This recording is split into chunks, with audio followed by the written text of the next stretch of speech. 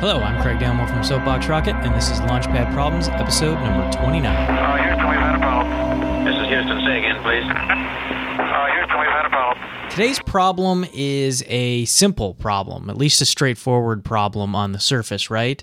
The problem is fix a traffic jam. Simple, right? It's done all the time. It's done in dozens of different ways all over the world. I'm just not convinced I've ever actually seen one work.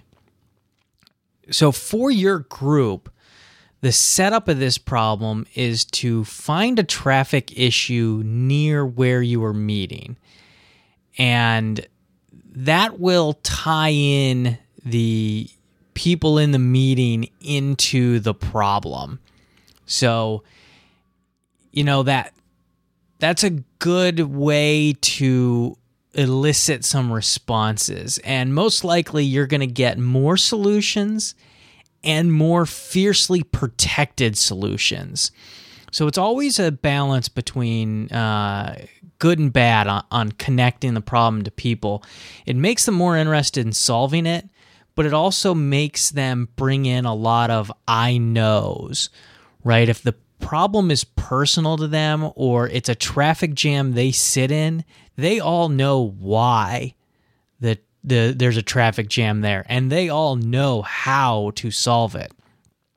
The key as the person presenting the problem or the facilitator is to help them question what they already know. So that's what you want to do. Go through, maybe break this into 2 sessions, short sessions, and have everybody come up with answers.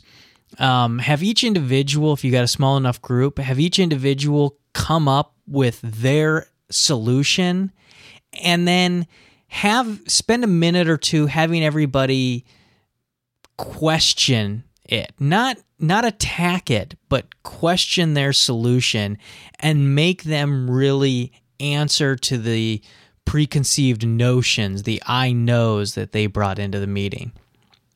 There you go. Hope you enjoy this problem and hope it doesn't lead to any flashbacks of the morning commute or the fistfights as you solve the problem.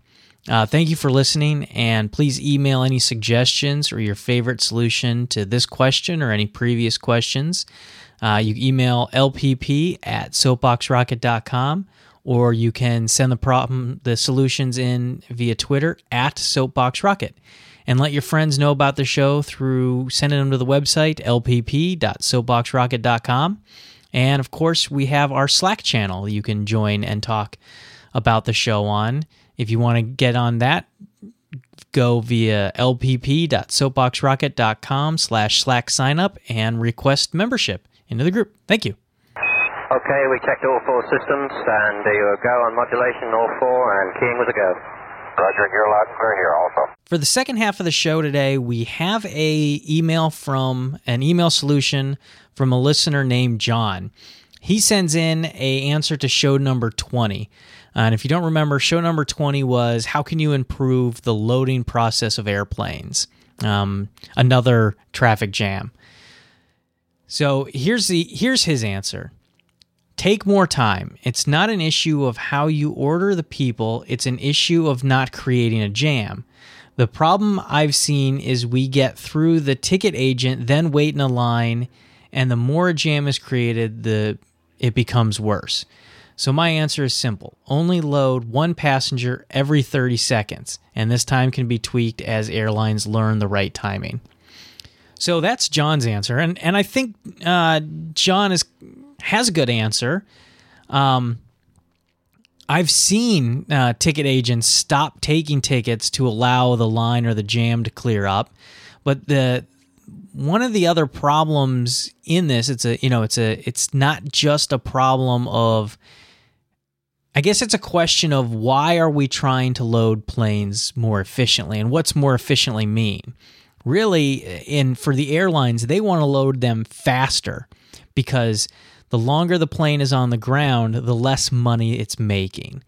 So it's not necessarily in their best interest to slow the process down, but I think John's also onto something that sometimes slowing a process down can improve the overall time. If a jam creates a slowdown and, stresses people out, and when people stressed out, they go even slower, they fumble, things happen. Maybe that's a valid solution. And I think John's problem ties back to the traffic jam perfectly that we talked about in today's show. Here in Seattle, we have ramps that are metered in high traffic areas when traffic jams begin. I'm not always convinced they work because they're metering, but so what? I wait at the top of the ramp or I wait at the bottom of the ramp. It doesn't always seem to make a difference. What do you think of John's answer? Do you want to have your answer read on the show? There's 3 ways you can do that. One, via the new Slack, lpp.soapboxrocket.com/Slack sign up to get involved.